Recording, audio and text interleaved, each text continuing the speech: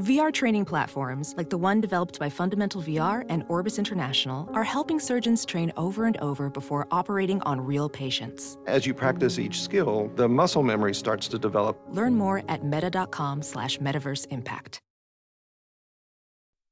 Wild Ride to Xanadu, Seeking the Lost Northern Capital of the Mongol Yuan Dynasty.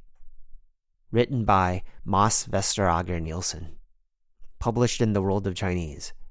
Read by Anthony Tao. Yuan Shangdu was built just far enough to the north that a courier on horseback could ride there in a single day from Beijing, Mr. Wang tells me. I bet you could do it on your motorcycle in one day as well. Wang, 63, was a neighbor of mine when I resided in a courtyard home in downtown Beijing in 2018. Dressed always in a white pajama shirt and light blue silk pants, this avid late-life songbird fancier was eager to tell me about the history of the Yuan dynasty, the Mongol empire that established their capital in Beijing, and built the first hutong, the historic alleyways of which Wang was a lifelong resident, while keeping their former seat in the north, Shangdu, as a secondary capital. Wang's flair for storytelling, though, might be better than his grasp of geography. Between Beijing and the ruins of this upper capital in present-day Inner Mongolia lie 400 to 500 kilometers of mountain roads. A horse could not make it. Even my trusty Suzuki GN 125cc might find it tough going for a day. Perhaps Wang was misled by the Chinese word for a fine steed. 千里马, the horse that can travel 1,000 li, roughly the distance between the two capitals. I think you should try it out, so we will know if you can do it on your black horse, Wang laughed, undeterred by the distance on my behalf and pointing to the motorbike. Toward the capital of the Kang. Wang's talk of the former Mongol capital in the north stayed with me. I had recently applied for a registration for my motorbike, and attempting any long-distance adventures might be risky while it was still being processed. Still, I wanted to test out Wang's theory and see for myself the great northern capital, which the Venetian merchant Marco Polo referred to as Xanadu in his memoirs of his travels in Asia. Having lived in Beijing for a couple of years, I had started noticing the signs of the long-gone Mongolian Khanate, which ruled much of northern China between 1206 and 1368. It is still possible to find many clues and remnants from the Yuan dynasty metropolis designs in the modern Chinese capital, then known as Dadu, or Khanbalik, if you know where to look. North of the Third Ring Road, a long stretch of earthen mounds is what remains of the northern walls of the Khanbalik, attesting to the grand scale of this world-class city visited by Marco Polo in 1266. Just south of the Beijing Film Academy, the ruins of a single gate that was a part of the city walls can be made out, crisscrossed front and back by ring roads and overpasses. Close to the lakes at Shichahai, marble sculptures of beasts and bridges that date back to the Yuan are some of the significant surviving structures that still remain from that era. One morning in early spring, I bade farewell to Mr. Wang and ventured north through suburban Beijing. Before long, I found myself zipping through low green fields lined by rows of newly green trees as the mountains on the border with Hebei province drew close. I continued via the provincial S highway. The Chinese road system is indicated by the numbers preceded by the letters G, S, X, and Y, indicating their hierarchy, starting from the biggest national or Guodao G highways, which soon gave way to a district X road in crisp black asphalt with newly painted white stripes, leading me higher and higher into the mountains. The road did not seem much traveled. Just when the road snaked past a steep cliffside bend, I noticed an ominous-looking checkpoint up ahead in the distance. My thoughts immediately wandered to the in-process motorbike registration. To turn back now would look even more suspicious. "Lieutenant, it's a foreigner," one officer yelled from a police car, prompting 3 uniformed policemen to emerge from a small cabin for a gawk. "I don't think we have had one up here before." The senior officer, emerging with the other policeman, gestured with his hand for him to shut up. "ID documents," one of the young officers said without blinking, as he flicked through page after page of my passport. How did you come to China? The lieutenant then asked. I sensed a hint of curiosity in his voice. I rode the Trans-Siberian Railway from Moscow to Beijing, I answered. He looked up. Now that is really something else, he exclaimed, while the rest of the officers looked back and forth between us, trying to gauge how they should react. And you came all the way here, just to ride the motorbike north to Yuanshangdu. Now that's not easy at all. But what about the young officer began, but the lieutenant lifted his hand again, cutting him off mid-sentence. What an amazing trip, he noted calmly, and let me pass. The boom lifted and I crossed into Hebei, following the crisp Beijing road for about 2 kilometers before it turned abruptly into a potholed track of dirt and gravel of a local Y road. Did the Mongol couriers have to pass through such checkpoints too, I wondered. Farmlands and bikers. As the Mongol Empire grew to become the largest territory in world history, communications between power centers became vital for effective government. This was no less important for the Yuan, one of the states that succeeded the Mongol Empire after its breakup. The northern roads between Khanbalik and Shangdu remained at danger of marauding local bandits at a time when Yuan forces were dispatched to wage wars elsewhere on the Eurasian landmass. Genghis Khan had set up a messenger system, known as Ortu, around the year 1200, which quickly grew to span the entire Mongol Empire. Ortu has since been referred to as a postal system because it employed a large network of postal stations, where couriers could rest and replenish stockpiles before continuing their journeys to the corners of the empire. During the reign of Kublai Khan, Genghis Khan's grandson and the Yuan's founding emperor, the Ortu included China proper and was also employed as a web of transport stations for military regiments, as well as for officials and foreign ambassadors traveling the empire. Marco Polo described the postal system during his travels to East Asia, and the network grew so vast that by the end of Kublai Khan's rule, there were more than 1,400 postal systems in China alone. They are estimated to have had at their disposal some 50,000 horses, 1,400 oxen, 6,700 mules, 400 carts, 6,000 boats, over 200 dogs, and 1,150 sheep.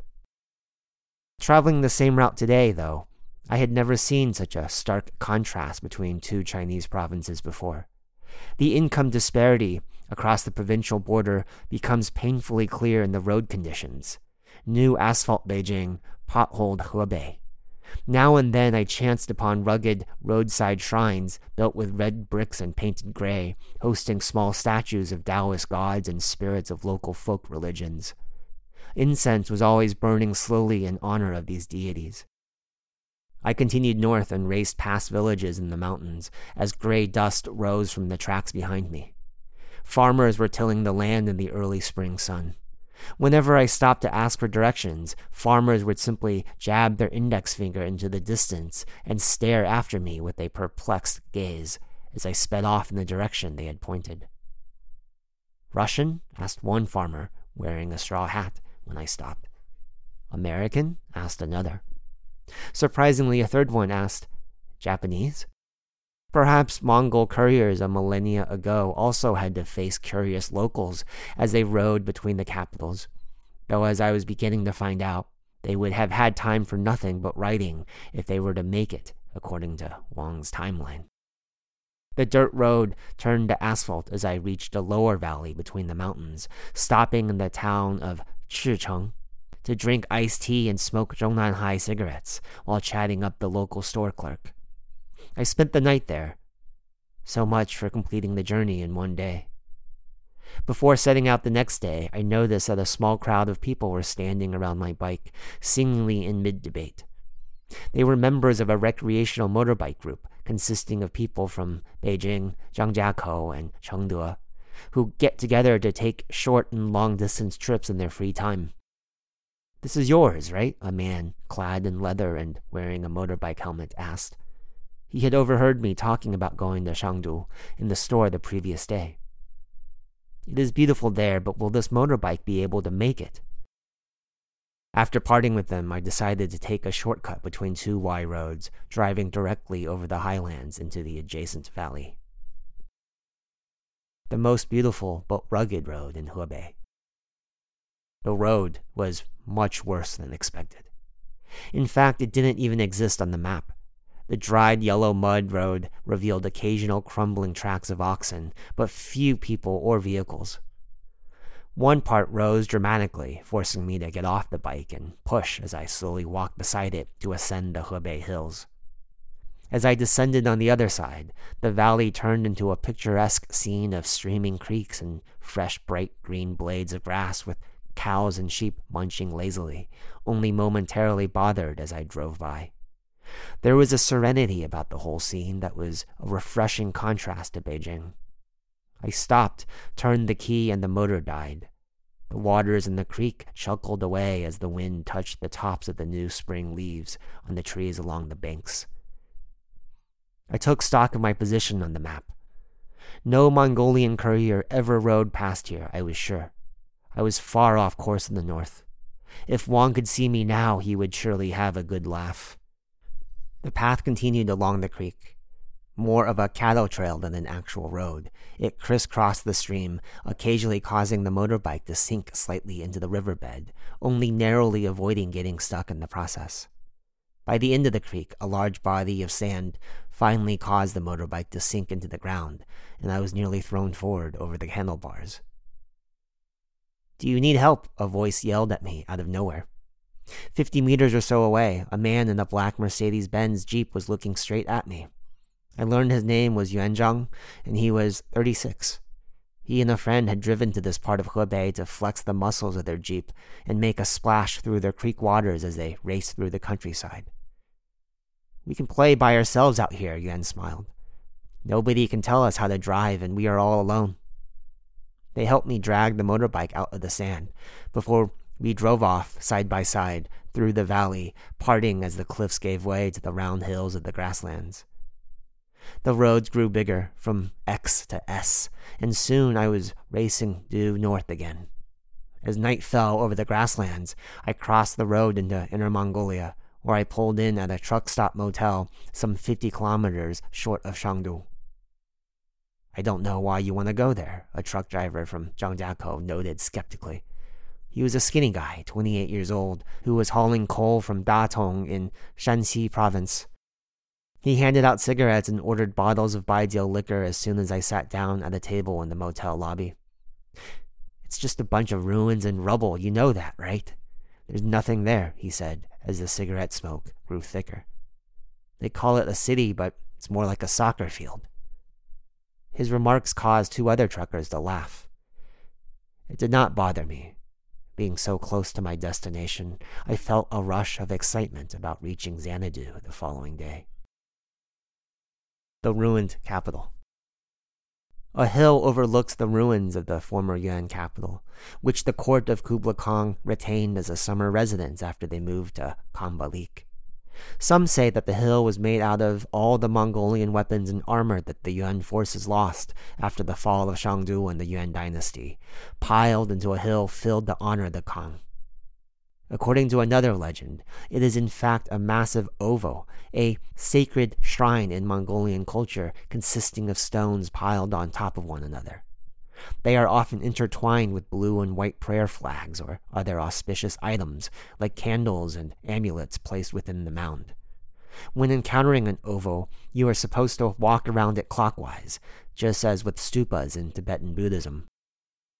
Today, a red-colored museum protrudes from the hillside, overlooking the grasslands in Shangdu.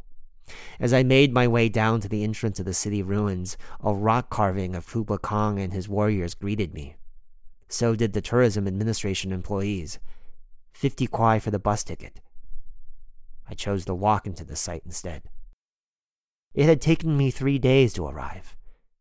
Mr. Wang would not be happy about this, I thought to myself. At its peak, it is estimated that more than 100,000 people lived within the walls of Shangdu. Dictating his memoirs in prison back in Venice, Marco Polo described his encounter with the city, which he is said to have reached in about 1275 en route to Beijing. Quote, And when you have ridden 3 days from the city last mentioned, between northeast and north, you come to a city called Chengdu, which was built by the Kang now reigning. There is at this place a very fine marble palace, the rooms of which are all gilt and painted with figures of men and beasts and birds, and with a variety of trees and flowers, all executed with such exquisite art that you regard them with delight and astonishment." End quote. Other accounts detail the inner workings of the Kang's multi-ethnic court, such as that of the friar William of Rubruck, who visited Mongolia in May 1254. During his journey among the Mongols, the friar took part in a legendary theological debate the Kang encouraged between Christians, Buddhists, and Muslims. The goal? Nothing short of determining which faith was correct, as decided by judges from each faith. When the Yuan dynasty was toppled by the armies of the Ming, the city was burned down and finally destroyed in 1369. British eyewitness accounts from the 1800s noted that marble blocks, statues, and other relics could still be found in the ruins of the city. A century later, however, such artifacts were gone. Some are said to have been salvaged by inhabitants of the nearby town of Dolan Nor, who used the materials to construct their homes. I crossed the bridge and entered the old city. It is hard to explain the feeling of walking around its ruins, a city that was almost the size of downtown Beijing, that has been all but erased from the face of the earth.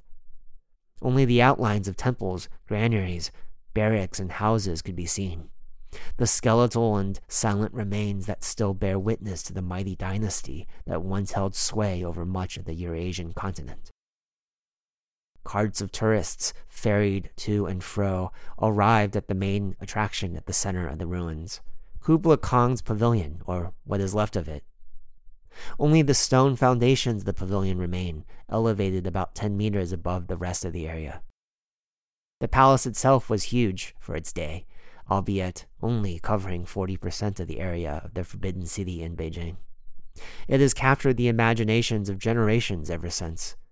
Perhaps the most famous stanzas written in English about the city begin, "In Xanadu did Kublai Khan a stately pleasure dome decree, where Alph, the sacred river, ran through caverns measureless to man down to a sunless sea." Written by the British poet Samuel Taylor Coleridge in 1797, the poem Kublai Khan popularized the name Xanadu in the English-speaking world. Historical accounts say that from the platform that held the great pavilion overlooking Chengdu, visitors could have gazed directly at the urban splendor and magnificence of the Mongol dynasty, about which Coleridge's poem continues. "The shadow of the dome of pleasure floated midway on the waves, where was heard the mingled measure from the fountain and the caves." The verses read more like children's rhymes, where the strangeness and exotic imagination of an empire far away is accentuated. Coleridge claimed to have fallen asleep while he was reading an account about Xanadu one day, and the poem came to him in an opium-infused dream. The word Xanadu became a pop-cultural reference in America and Europe, referring to something flagrantly exotic, imposing, and of imperial dimensions. The 1941 film Citizen Kane gave further credence to this name in the Anglophone world. The protagonist builds a pleasure palace, and, in an overt reference to history, names his extravagant complex Xanadu. Before departing the palace ruins, I laid a prayer flag at the oval on top of the central platform of Chengdu, then took a couple of pictures as proof for Mr. Wang. The New Forest. I continued east over the grasslands to Duolun, a county whose major claim to fame is that the Kangxi Emperor, the Manchu ruler of the multi-ethnic Qing Empire from 1662 to 1722, stopped here on one of his inspections of the northern frontiers. The emperor organized a congress of the Mongolian rulers in his realm in Duolun in 1691, at which the Kangs formally declared allegiance to him. As I turned south, heading back to Beijing, the grasslands soon turned into forests. From 2017 onwards, Chinese forestry officials unveiled plans to plant thousands of trees in order to combat climate change and reduce sandstorms in the region. The forest I had just entered had been largely planted by soldiers. By 2021, the National Forestry Bureau estimated that 36,000 square kilometers of new forest would be planted every year in different parts of China, more than the total area of Belgium.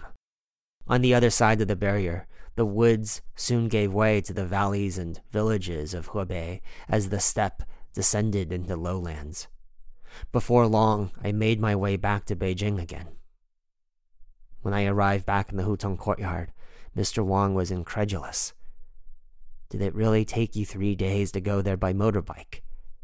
He shook his head. That's really too long. I told Wang about the police officers in the mountains. They probably did not want to cause trouble, but I'm sure they were impressed by you and the stories you told them, he said. Just imagine, you're just out of training and you're sitting up there alone all day, and then a foreigner comes along. What a treat. He grabbed a metal stick with both hands to hang up one of his bamboo bird cages on a branch of the tree in the middle of the courtyard.